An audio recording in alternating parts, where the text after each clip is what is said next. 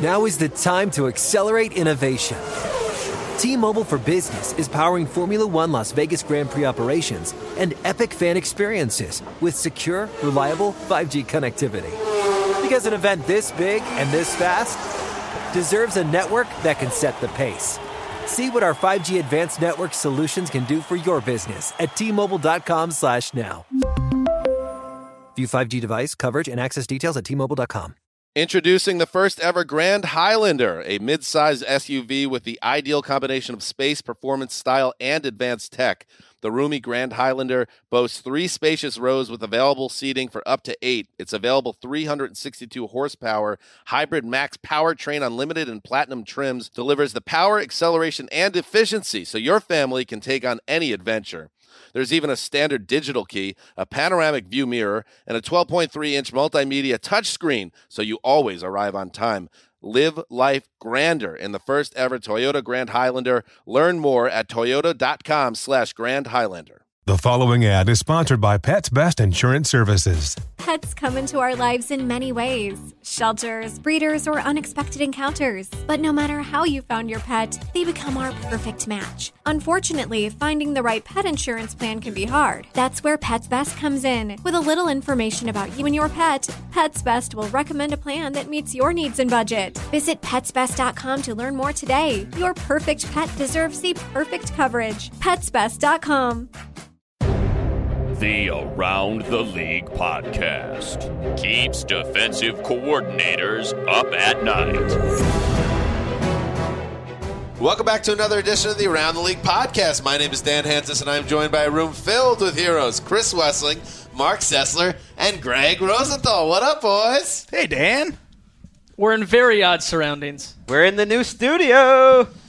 This feels like, and look at TD, behind the glass, actually behind the glass. Dancing. I can't even see TD right now. That's sad. This seems like a set that they reclaimed from Demolition Man, and they're like, oh, we're going to toss this out, and then the NFL stepped in, and Rog was like, wait a second, we got to redo the studio for the podcast, guys. Let's move that in here. So it has a post-apocalyptic type feel. It's cool. Very sci-fi, which means if there was a movie made about this podcast, TD would watch it. Well, they're not quite done with it, and they're going to continue to build it, and they got cameras in here, and sooner than later, people will get to watch the Around the League podcast, but not for a couple weeks. We are now spaced out like a spread offensive line.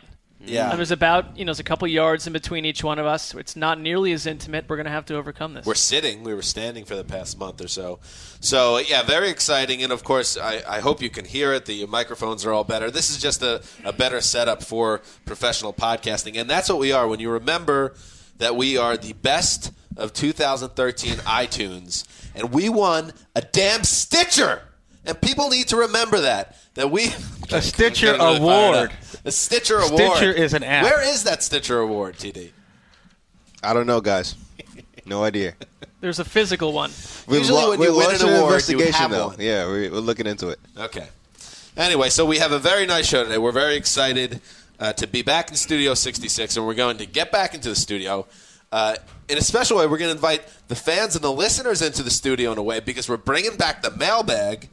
Over the last couple of days, I sent some tweets out from the Around the League account asking for questions. The listeners, as they always do, came through with dozens and dozens of questions, so we're going to pick some of them and answer them. We're also going to get into a little bit of a debate, an instant debate, if you will, to take a line from NFL.com. The Instant Debate series they have up. The current one is what is the most explosive offense in 2014? Is that who will have the most prolific offense in the league? Prolific offense in the league. So we're going to go around the horseshoe here, or the U. Seating arrangement is going to take a while to get used to, and talk about who we think will have the most prolific offense in 2014. Before any of that, though, we're going to check back in with TD behind the glass. You look like a man who's almost like you found your way home. You're like Tom Hanks after they rescued him off the island, and you're finding peace, but it's an uneasy peace. I'm excited. You guys are, talking about the studio. It looks good. It's not a finished product yet, so no. let the people know. It's going to be a lot of... It is not a finished product yet. Not a finished product. It's not done, but what would you call this desk setup? A horseshoe? A V? think it's a space-age horseshoe for like a horse that is made half out of computer parts. Boomerang. There we go. Boomerang. Let's do some news. Really? I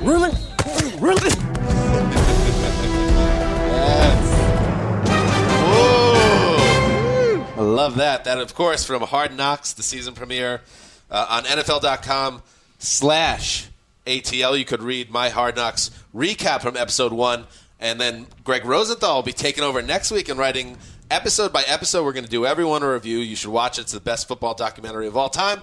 Very, very nice work there, TD. Love me some Hard Knocks. Again, my NFL career started with NFL Films, and it's those great guys. They put that show together on HBO. But what's up with that rookie Smith, man? That linebacker rookie. Who's just I like that guy, number 45. He's just going at him. He's like the villain. He's just going at him. Like he doesn't care. Yeah. Like he's the honey badger. He's the new honey badger, basically. He doesn't care. There are a lot of interesting characters. I think I'm the only one in the room right now that's seen the episode. Hard Knocks is my favorite show on TV, but I had a rare opportunity to have social interaction last night. That's weird. I did that, and so I'll be watching it tonight. And I hate taking over the recaps. It's one of my favorite things we have all year, but Dan will not be with us, we believe, next week because of the arrival of his first child. So Boy Hansis. So that's going to be exciting. Elvis? Yeah. I don't know. We cannot say what the name is yet. I've been told, sworn to secrecy. But Boy Hansis is all I can tell you, and it will take me out of the picture for a little while, but I plan to return. I'm going to you don't have to tell me if I'm right or wrong, but you can kind of just look at me and let me know. Yeah. All right. For the kid's name. Sanchez. No? If this was 2009, it could have actually been a play. How about Sean Green? Sanchez Hansis. That kind of has a rings to it. He'd be the second person that named his son after a failed quarterback. Yes. Or Sessler named his son Colt after Colt McCoy. You are a factory of standards! You are talking about my child, TD. Awkwardness. I love it. You know what? Unprofessional. The Minnesota Vikings quarterback competition is real, and it's spectacular. Teddy Bridgewater to get first-team reps on Friday in the Vikings preseason opener against the Oakland Raiders. Vikings coach Mike Zimmer made the announcement official with the quote, "Teddy will get some reps with the first team." Yes. We have Matt Castle. We have Teddy Bridgewater. We've talked about it over the last couple of weeks. Who's going to come out on top? The room seems to think Teddy Bridgewater will, and it looks like he's going to have every opportunity to do it. Gentlemen. The way this has been going, I guess it's not a big surprise, but the Vikings did not plan to have Teddy Bridgewater taking starter snaps in the first preseason game. So because he's played so well in practice, they want to give him as good a chance as possible to win the job. I mean, again, they took him in the first round. They moved up to take him in the first round. Norv Turner, the question was, would it be a match with Norv Turner? Turner is the guy that I think lobbied behind the scenes to get him to Minnesota after working with him before the draft. He seems like a good fit. He's raving over Bridgewater. And I never, again, in the month of April or May, want to write a post or believe any message that tells me a quarterback's going to sit the entire rookie year. It's nonsense. We fall for it every year. This guy's going to be still going to do it. He's going to play by week one. If he struggles in the preseason, he won't by start. week one, you're saying it's over. He's got to go out there and really struggle. Right? Do you agree? You think absolutely. After week one? I don't think any of these quarterback competitions have anything to do with the veterans. It's all on how the rookies play in the preseason games. Well, what if Bridgewater struggles? He won't be the starter week. He's got to play well. So he has 6 quarters of time that he'll actually be in the game before they make a decision. Maybe even less. Maybe 4 quarters or so in the first 2 weeks, and they have to make a decision. Well, with Matt Castle, there's a chance that he's a bigger disaster than whatever struggles we're pitting on the rookie, too. Well, one thing I feel like we know about Matt Castle is he's at the very least a capable backup, and he's unlikely to be a disaster. That's why they brought him back, because they believed he could at least hold things down. I don't think they're in a disaster mode if Teddy Bridgewater isn't ready. Well, we got these preseason games coming up this week. Bridgewater, to me, and Manziel, and maybe less of Geno, those are the main guys to watch this week because Bridgewater played 2 quarters. Manziel play half the game, and those snaps are going to go a long way towards determining what we see in week one. They will. John Middlecoff, former scout, tweeted last week that really preseason games are 85 to 90% of the evaluation on quarterbacks, and practices are about 10% of the evaluation. Chicago Bears tight end Martellus Bennett. We saw him a lot during the summer on NFL AM when we were in the office. He appeared, I think he was like a regular on that show. Everything seemed to be good. He's a jovial type. But there are some issues in Bears camp. His lackadaisical attitude has reportedly rubbed some officials within the organization the wrong way. And then on Monday, he threw Kyle Fuller down to the ground, their first-round pick, a move that angered the team enough that GM Phil Emery announced that Bennett had been fined and suspended an undetermined amount of time for conduct detrimental to the team. Not good there for Martellus Bennett, who's in a weird spot with the team now. I think Wesleyan on Twitter yesterday put this very well. Not the type of conduct we would see from a team of ATL. No, not at all. We don't sanction that.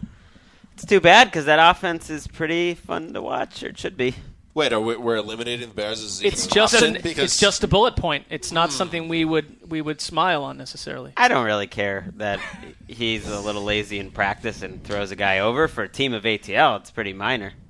No, I was kidding about that. The debilitating factor is they have Jay Cutler as their quarterback. Oh, there we go. You hit me with a dagger. That's not so easily fixed. Well, it's apparently not just this one incident throwing Fuller. It's the fact that they try to run an up-tempo practice, and they're always waiting for Martellus Bennett to get to the snap. Imagine how annoying that would be. They're saying like 23 guys are running to get ready for the next snap, and then they're waiting an extra 3 or 4 seconds, and I'm just imagining Bennett, strutting up there, thinking what, funny jokes he's going to say on NFL AM the following morning. That would get frustrating. It's like Shaquille O'Neal, the Phoenix Suns years. There also was a report, not verified, that there was a previous altercation with Brandon Marshall during camp. So it was a couple of altercations, and it's weird because he should be a leader on that team in terms of the money he's getting paid, and they need him. With Marquez Wilson now out, he got surgery this week. They need Bennett to step up. Let's check in Cleveland, where Johnny Manziel worked with the number ones, the first team this week. Mike Pettin announced that Brian Hoyer would be starting the opening preseason game, which is not a surprise, but Manziel could see some snaps with the first team on Saturday. As for Manziel's behavior, some good promising signs, I guess, out of camp, where one Browns player told Mike Freeman of Bleacher Report that, quote, "None of us have seen the crazy Manziel. All we've seen is the professional Manziel." And then another line, "He's the fastest learner I've ever been around." So, Mark, I'll send it to you, the resident Browns fan. That sounds pretty promising. Yeah, I think in that same piece there were other players that suggested that Manziel is maybe not the right guy to start them off. And and Wes pointed it out in what he wrote too, that you don't have a quarterback competition if everyone, 100% of the locker room thinks, no, this is the dude. I think there's that faction that look at Hoyer as a hardworking veteran who's been around the league, and he's really been around the league, just hasn't played much. And then you got Manziel, who maybe the younger players are gravitating to. Again, the games will decide. I hate to beat a dead horse here, but it should be pointed out that these players, to a man, all said he's been the most studious Browns rookie. He's been totally 100% football since camp opened. So we don't need newspapers posting a photo of him in a tavern acting like he's not all about football. That's interesting. In this article, which I would recommend reading, played against everything you think about Manziel, because it pointed that out, that he's had the right attitude, he's been studious, he's been smart, and what he hasn't been is exciting. A lot of the teammates are kind of waiting for that Johnny football to come out, those wow plays. There was a quote in here, just skill level, that he hasn't done anything to wow me. That was what a teammate said. And so those are the sort of plays, maybe they only come out in games, but right now he's looked more like an ordinary quarterback. Charlie Catherley said it too. When you watch Manziel in practice, he's not going to blow you over. No, totally agree with that. He's a game guy. That's when he will wow you. You can't replicate game situations in a practice. It is August 6th, 2014. I'm going to have a question for the room and TD. Wes, you can sit this out. The question is, will Chris Wesseling eat his softball pants? August 6th, we'll start with Mark Sessler. Yes he or no? Will not eat them. Greg Rosenthal. He's got to be eating them. TD. He will not eat them. Definitely not eat them. Dan Hansis. I think you're eating them. The room is divided. Is it 2-2? Is that what we just did? I cast the deciding vote, and I'm not eating them. Health conscious. But listen, it is wide open right now. But that's why I think he won't. It is wide open. If they were going to decide today, he'd be in a whole lot of trouble because I think the coaches still would do the safe thing. But that's after a couple games. They're going to have no. You already hear Mike Pettin saying, "Oh, he's starting to look good. He's catching up. He won't be." Eating what else did we hear fabric. though, Greg? We heard someone say or a report that maybe he's not been looking that good this summer. Well, the article. Do you mind if we wait until football is played? Yeah, I think that's fair. Well, it's coming. Don't worry, but we can talk about what's being reported on, right? Gotcha. But I just don't think that's it means what we do much. in this podcast. The teammates said basically they're waiting for the Johnny football to come out and practice. They're waiting for some plays that you say, "Oh, wow, that's interesting." They haven't seen why this guy is so hyped yet.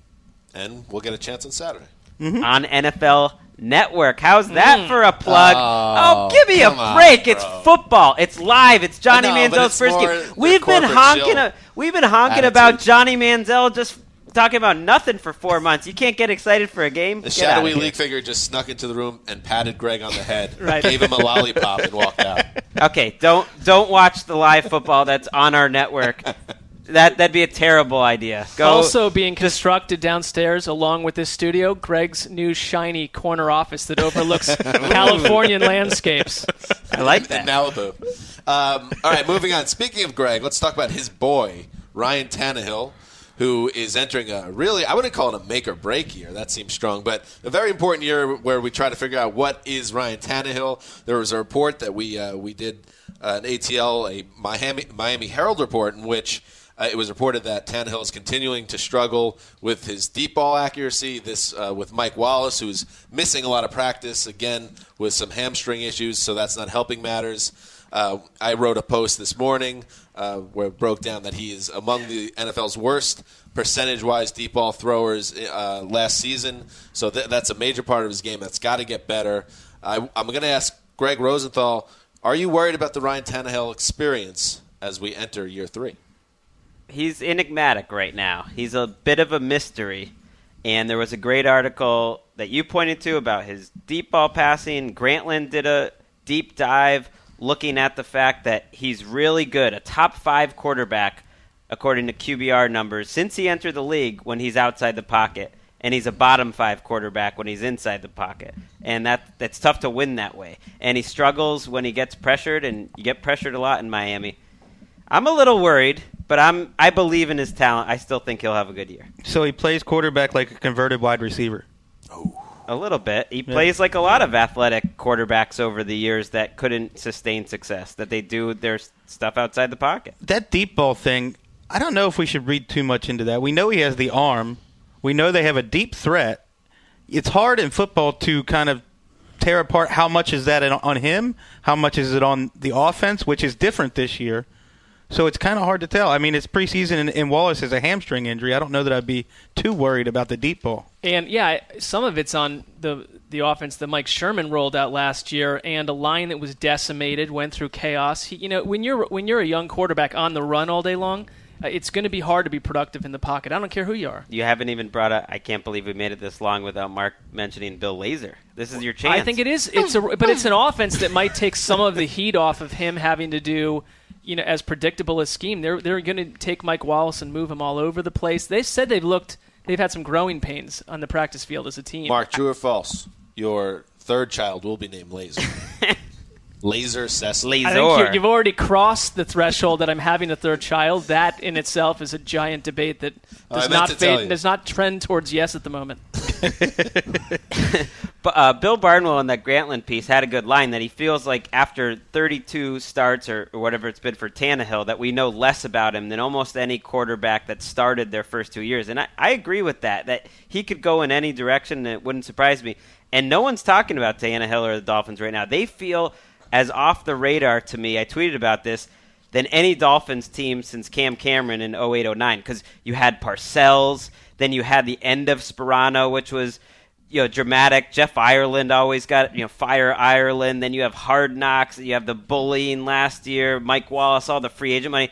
Now who cares about the Dolphins right now? No one's talking about them. Only had they traded for Sam Bradford at one point could they be less relevant to us. Very true. And it does show you, Tannehill shows you that when you invest in a quarterback at the top of the first round, how damaging it could be potentially if you don't get it right, because you have to invest years in that guy trying to figure out if he's the answer or not. The Rams are doing the same thing with Sam Bradford. The Titans are wrapping up their Jake Locker experiment.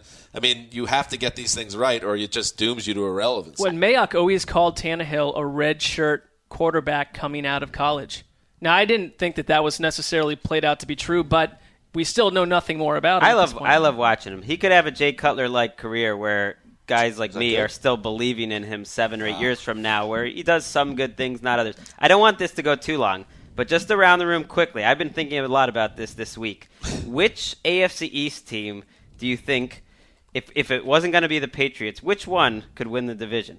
Or which one could challenge them the most? Out of those 3 teams, they're pretty even. I will excuse myself from this as a fan of an AFC East team, but I can tell you where my heart lies, and it's where Cumbie plays. I will leave it to Wes and Mark Sessler. You are going to be surprised by this, Dan, but I think it is clearly the Jets. Whoa! Wow, I am surprised. They have the best defense in the league outside of the Patriots. Geno Smith has looked pretty good. If he doesn't work out, they can always turn to Vic. They have some interesting guys on offense this year. And I just don't trust E.J. Manuel one bit. The Dolphins are just blah.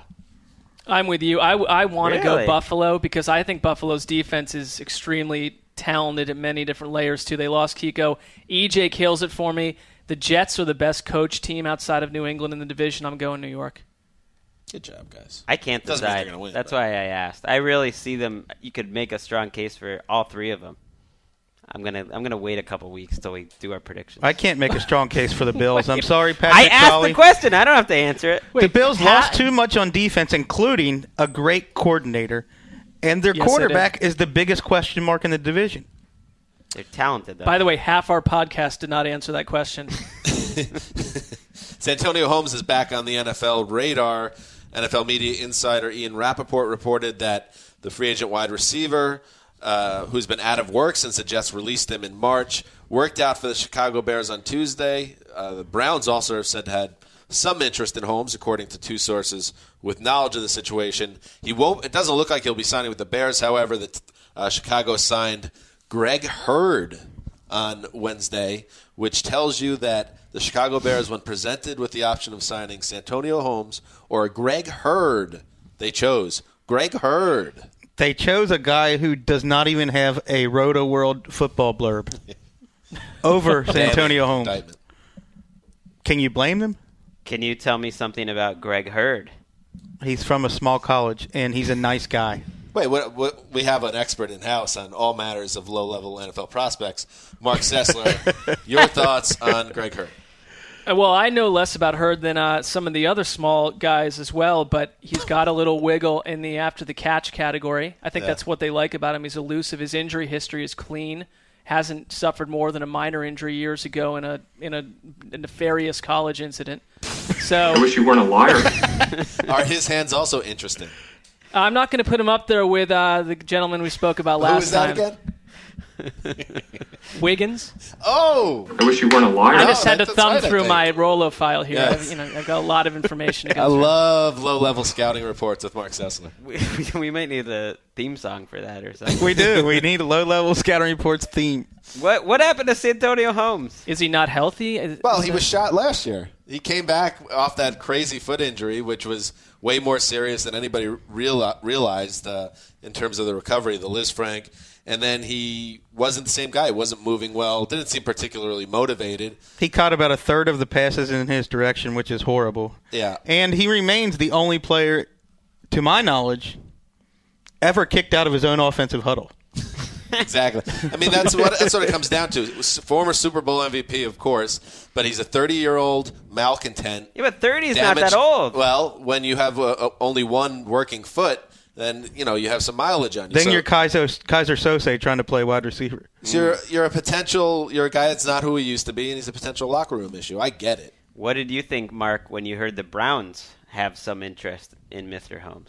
It surprised me because it must have meant some sort of endorsement by Pettine, who, coming away from reading the Jets book we all read, collision. I did not think that Pettine would smile on the idea of bringing Santonio Holmes around again. If Pettine was interested in Santonio Holmes, he would already be signed by the Browns. Well, unless they felt that they weren't as desperate for it until now. But yeah. And finally, Scott Mitchell, the former Detroit Lions quarterback, will be on the newest season of NBC's reality show, The Biggest Loser. The big lefty is a very big lefty now. The portly Portsider. He now clocks in at 366 pounds, and he's one of the contestants on the show. Also on the show is another former NFL player, Damian Woody, an offensive lineman. But Scott Mitchell is the standout here, and I will be checking in on this program because of Scotty Mitchell. Does this mean we can use all of the Jared Lorenzen nicknames for Scott Mitchell now? The hefty lefty. Quarter got back. Scott Mitchell was Pillsbury Throwboy. Also on the program, the top 10 lefties in NFL history somehow on NFL Network. Really? And while we're here. Not a lot of good lefties, I guess. While we're here, we have some breaking Lions news. We'll be quick about it. I know we got to move along. They have waived Jonathan Baldwin while we're sitting in the studios. He did not pass a physical. The Jonathan Baldwin era in Detroit is over. Makes sense when we were seeing the Twitter reports from the Niners beat guys, one which was that he was what? Oh, it was insanely lazy, moving like a, what was it? There was like a man who hadn't had much sleep. Sleep deprived. Sleep deprived individual. Yeah. Jonathan Baldwin's Lions career already more memorable than his 49ers or Chiefs career. Wessling, today, you signed Baldwin or Santonio Holmes, sight unseen? Holmes. All right, let's move forward, gentlemen. We'll save the mailbag for last. So I can party with him. We will now go around the room and figure this out. The NFL has many prolific offenses or teams that have the potential to be prolific, but only one team can have the title of the most prolific offense in the NFL. Instant debate on NFL.com. You could read. You get the opinions of Wes and myself, Gil Brandt, Charlie Casserly, Adam Shine, and Damashek. Yes, so there are a lot of options there. Mark and Greg sat that one out. You didn't take part in this instant debate. Let's hear from them first. It was happening. Yeah. So. No one told me about it. They only went to the Come heavy on, hitters. Player. What's up with that? So yeah, why don't we check in? We'll talk to the boss first. Greg, who will have the most prolific offense in 2014? I never try to get cute with these questions. How is it? I don't know. How is it not Denver? It just seems like an obvious answer that I'm not going to think too hard about. Well, they're clearly prolific offense in NFL history last year, and I like on paper what they did in the offseason better than what they had. Do you like Emmanuel Sanders better than Eric Decker? You have been disrespecting Eric Decker for years, Racist. And I think it's absurd. I just don't. I don't want to overthink it. There's other great options that would be fun, but if I had to put some money down, that's not allowed here at the NFL.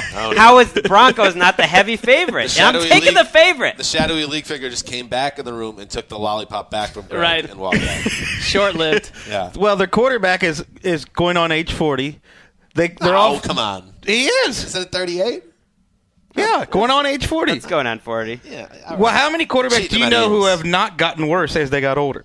Peyton Manning is the only There one. you go. So it's bound to happen eventually. We say that all the time. Well, you argue the same thing with Tom Brady the other way. Tom Brady's younger and has not lost anything on his fastball. Peyton Manning has. You were the one last year that thought after 1 week or in the preseason or something, this is going to be the greatest offensive in NFL history. You were right, and now they have great continuity coming back. They have Ryan Clady, an all-pro left tackle. Did I just default to the 2012 best offense, or did I look at what a new team had done with what they had? I like the to see scientists go at each other. I like the continuity. Help me. You get Clady back.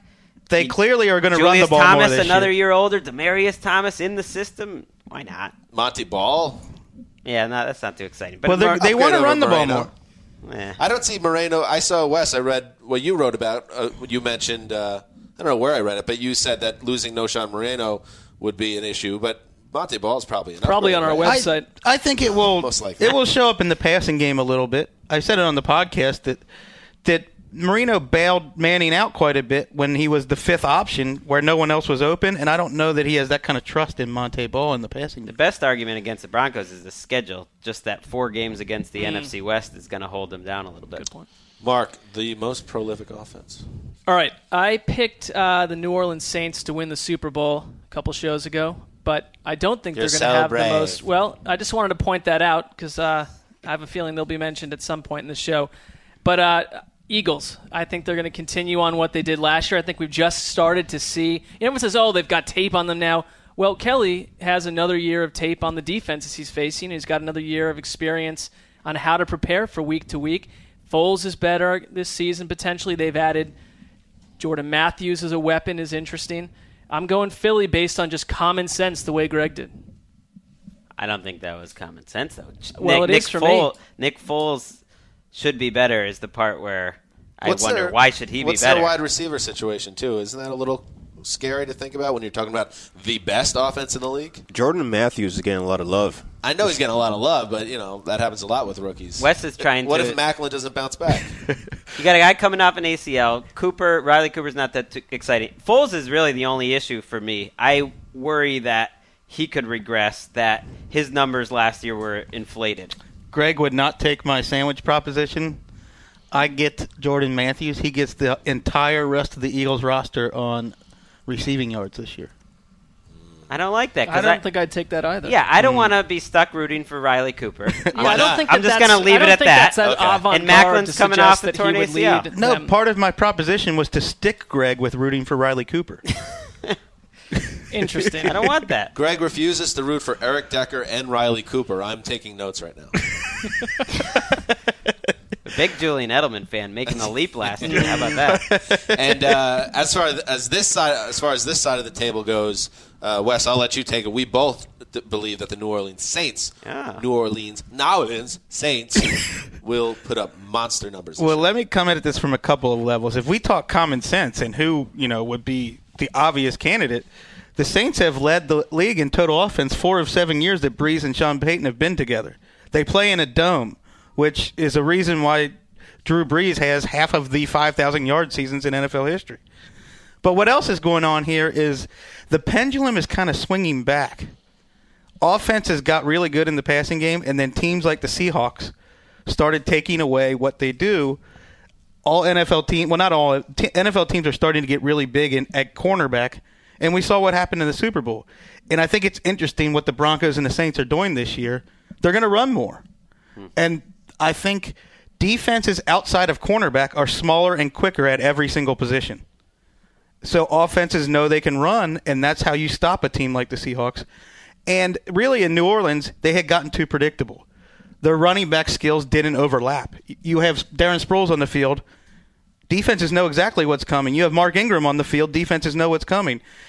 You can't allow a defense to key on your play calling like that. And I think this year, Brandon Cooks is playing the Sproles role. So there's going to be a lot more different personnel packages you can go to, and the backfield isn't going to be nearly as easy to read. And I think Cooks is one of those guys like Percy Harvin comes in and takes the league by storm. They have so many weapons on offense. And I know no one else in the media will talk about this. Jimmy Graham, pre-plantar fascia last year, a much different player than he was post-plantar fascia, should be back healthy this year. How are we defining prolific, by the way? Yards or points? I asked that question Total offense to the man that organized this, and he did not give me a straight answer. Wes? I thought points. That's how I put it. We can do points. It's points or it's yards? Why are we deciding this now? Well, yards are.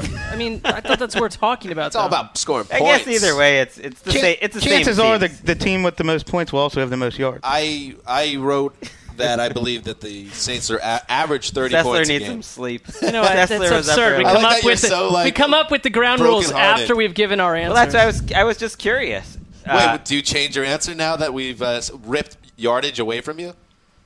I'll give it another look and come back. Yeah. I'm not sure. So what? The Eagles are going to have a bunch of empty calorie yards and not I score? don't think none of us agree that total yards is the best way to measure a best offense. We all know that, but that is how, in theory, that's done. All right, then it is by yards. It is yards. That's fine. It's harder to do if you're running all the time like the Saints.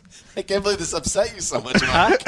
We're going to know the answer by the end of the year. It's going to be obvious. I'm going to be honest. I'm going to lay it out. Uh-oh. The Saints are my Super Bowl team, but I knew that Wes had prepared this massive unfurling of facts, so I didn't want to say the Saints and take his steam away. Team player. So I went with Philly, which is not a bad choice, but I picked the Saints to go to the readership. So you're regretting your Eagles choice. Hey, I never did this debate. Oh, you never did it. I never did the debate. I lied to many listeners, and I apologize. But it was simply to not He was playing Stockton to Mike Malone. Had we gone in a different order, I would have said correct. By the way, we will be having our fantasy extravaganza at some point before the start of the regular season. I just want to throw one out there since you mentioned Brandin Cooks, a guy this room believes will hit the ground running as a rookie. I will ask the experts, Greg Rosenthal, Chris Wessling. Mark is here as well. Brandin Cooks, where does he go? Where do you take him in a draft? I haven't thought about fantasy yet. It's time to think about it. We got the extravaganza coming up. I wouldn't end up with him because I almost never take rookie wide receivers. It never pays That's a good off. policy. They always get overdrafted. I feel the same way. I'm just curious if he is an exception because you're so high on him. I was asked this question on Twitter yesterday. In fantasy, who would you take, Jordan Matthews or Brandin Cooks? I'd take Matthews. I think Cooks has a better impact as far as the Saints becoming an offense like the Broncos last year where you can't stop them. But from a fantasy perspective, I would take Jordan Matthews over Brandin Cooks. I wouldn't take Cooks probably until the 9th or 10th round, that sort of value. So you wouldn't get him. And then I'm looking, as we're talking, we got some Wi-Fi up in here now. Ow. Brandin Cooks is being average taken in the 8th round early. So I would go round 7 with Cooks because he's going to surprise. You could use him as a flex guy. Depends on the league, too. PPR, you might take him. I mean, Bucky Brooks promised 70 receptions, right? If he goes 70, 1,005, I mean, he's worth that and more. Right. And Mark and I, of course, have our inter-office fantasy team, Kate Mara. Well, I totally am questioning why, outside of the fact that I initially brought you in as a co-owner because you weren't invited into the league, why you continue to keep me on. I don't remember this. But. That's how it started because it was just who was sitting around a desk, and we were just intern guys at that point. But why keep me on as a partner if I am so... I didn't say that you're not worthy as a fantasy guy, but we have some high-level geniuses of the craft. Not experts, though. We did not use the word expert. There's no such thing as a fantasy football expert. That's ridiculous. All right. Also, one last thing on the best offenses. Okay. We should give Patrick's team some love. Who's that? The Lions. Oh, Kevin Patrick. That makes sense. I thought last year, like the first few games of the season, we talked about this. I think Greg agreed with me on this. When you watched defenses trying to guard Calvin Johnson and Reggie Bush at the same time, they were having trouble. And then Bush kind of got injured. They had a lot of problems at receiver, but you can't triple Calvin Johnson when you've got Eric Ebron and Golden Tate. And then 3 running backs out of the backfield that can all catch 50 passes. They even put Theo Riddick in the slot lately. They did. That's true. Well, and they also didn't have a coach, though, that coached a Baltimore Ravens offense to the worst performance in team history. Worse than any Kyle Bowler offense. But worse the than offense is anything like that. The offense is Joe Lombardi's from the Saints. He's never first-time coordinator. Dan wants us to move on. We got to move on. I mean, how did you not throw out the Packers, at least? Packers if you're going to should throw be in there, too. Jordy, Cobb, Lacey. the best quarterback in the league, Rodgers. No, that's true. All right, now you go. Poor Dan. There are readers that sent in questions, and that's what I want to get to. It's it's about bringing them into the show.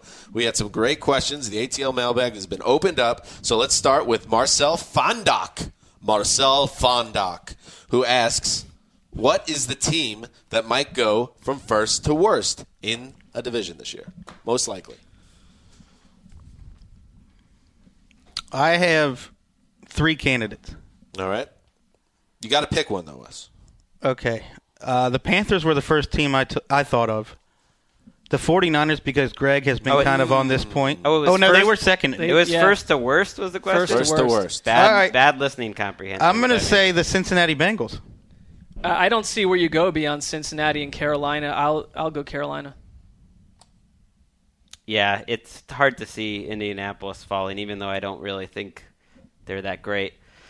I would go with Carolina because that division, I think Tampa Bay, all those teams, it wouldn't surprise you if they were over 500, and it wouldn't surprise me if Carolina was under 500. Well, it could be a game separated. I mean, Yeah, Carolina could fall off pretty hardcore. How about the Philadelphia Eagles? Chip Kelly hits one too many genius buttons, the whole thing goes up in flames. That would be, honestly, my third pick after Carolina. You're counting on Dallas being a surprisingly good football team. The Giants, actually, I kind of see a team that could actually do something. I hate that or division the Redskins. Because everyone's just going to pick the same teams to win the divisions again this year, except for, everyone will slot out Cincinnati. They'll put in Pittsburgh. A couple there's not going to be many surprises. I want to pick a surprise in the NFC East, and The Cowboys, Washington Giants, and Redskins, they can't. I don't know. Well, you hate the Redskins, so you can't make that call. Yeah, that's my bias. The Redskins probably are the friskiest. I don't know. Here's another question. This one also about the NFC East. If Nick Foles and Tony Romo got injured, and Brandon Weeden and Mark Sanchez are playing for a playoff spot, who wins? Sanchez. That's from James Tidwell. Sanchez, coached by Chip Kelly. Yep. Yeah, I'll take that. He's already looked very good in camp. Sanchez has had some really good moments as an NFL quarterback. Brandon Weeden, not so good.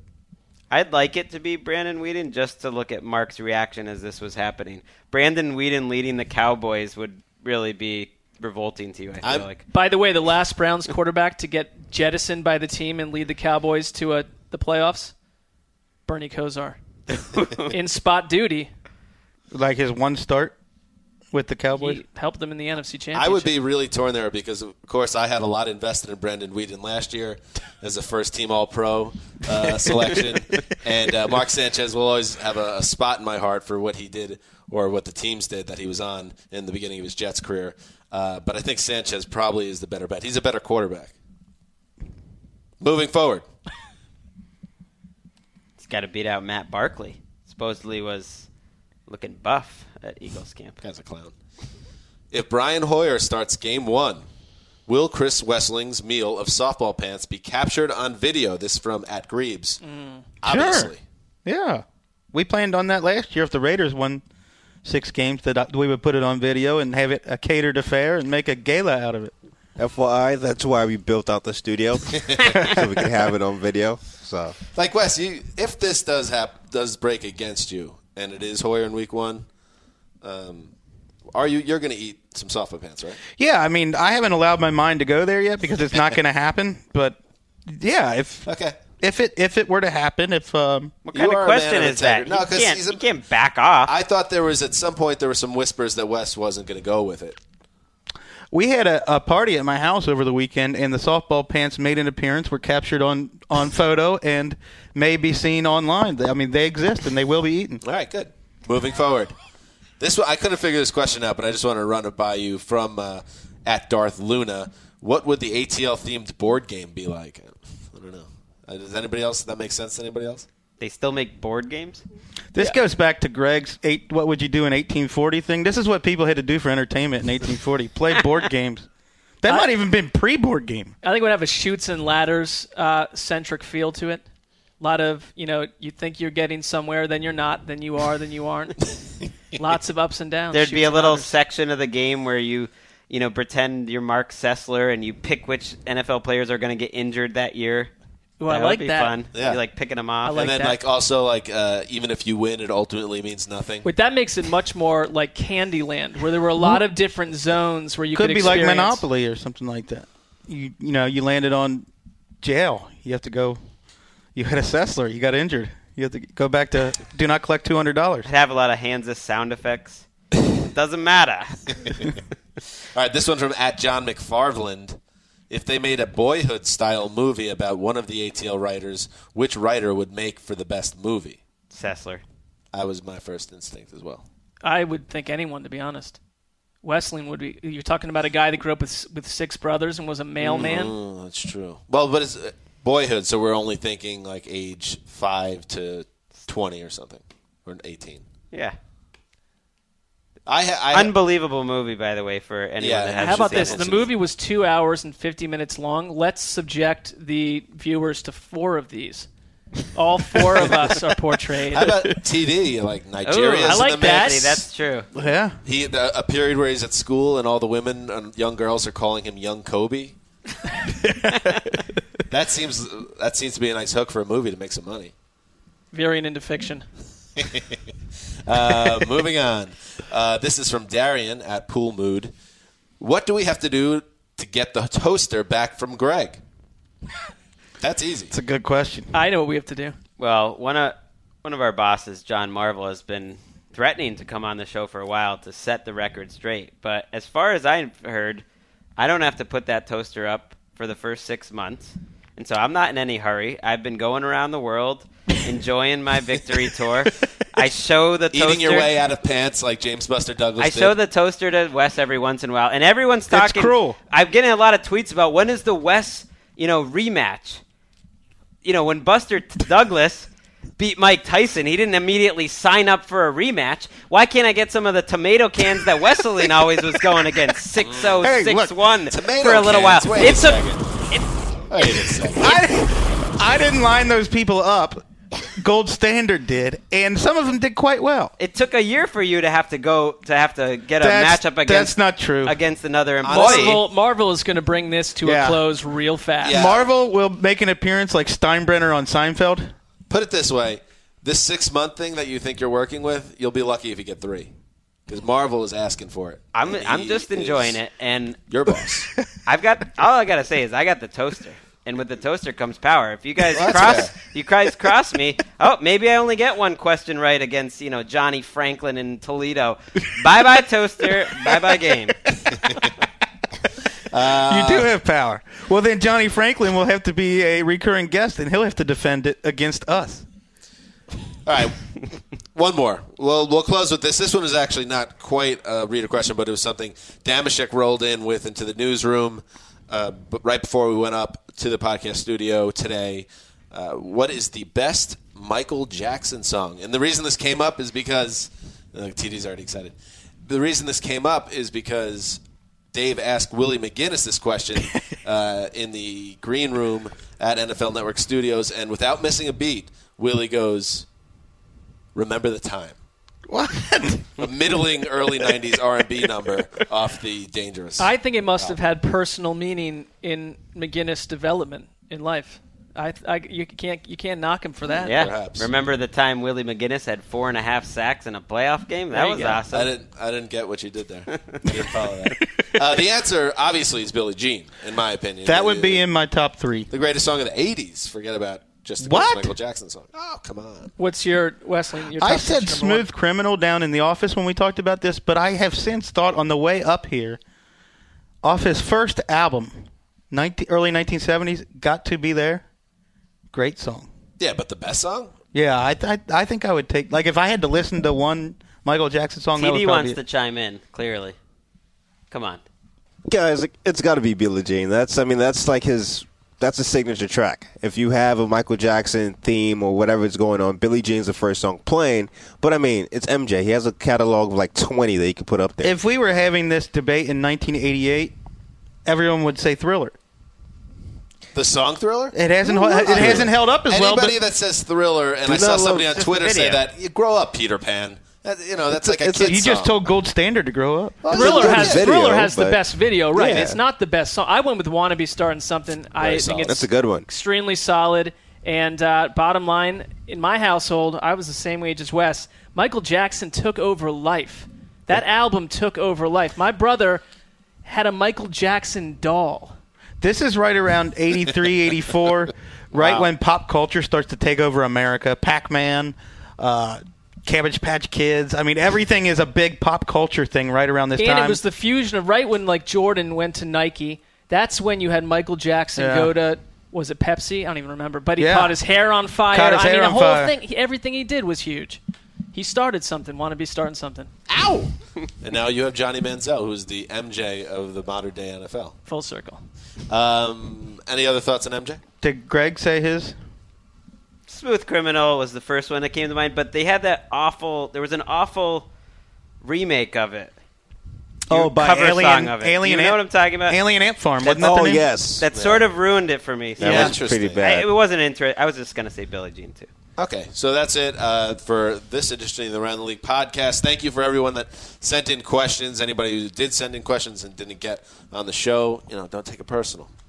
Life is filled with disappointments. Maybe next time. We will be back. What is today, Wednesday?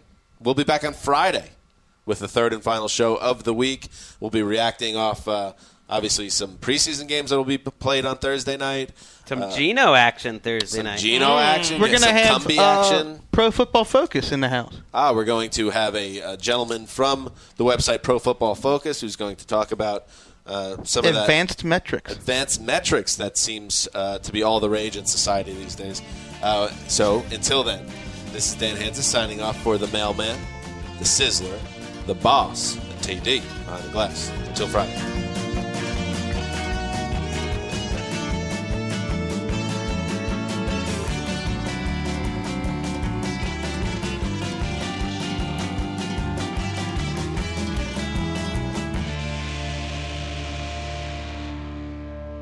This is Holly Fry from Stuff You Missed in History Class. The national sales event is on at your Toyota dealer, making now the perfect time to get a great deal on a dependable new SUV, like an adventure-ready RAV4. Available with all-wheel drive, your new RAV4 is built for performance on any terrain. Or check out a stylish and comfortable Highlander with seating for up to 8 passengers and available panoramic moonroof. You can sit back and enjoy the wide-open views with the whole family. Check out more national sales event deals when you visit buyatoyota.com. Toyota, let's go places.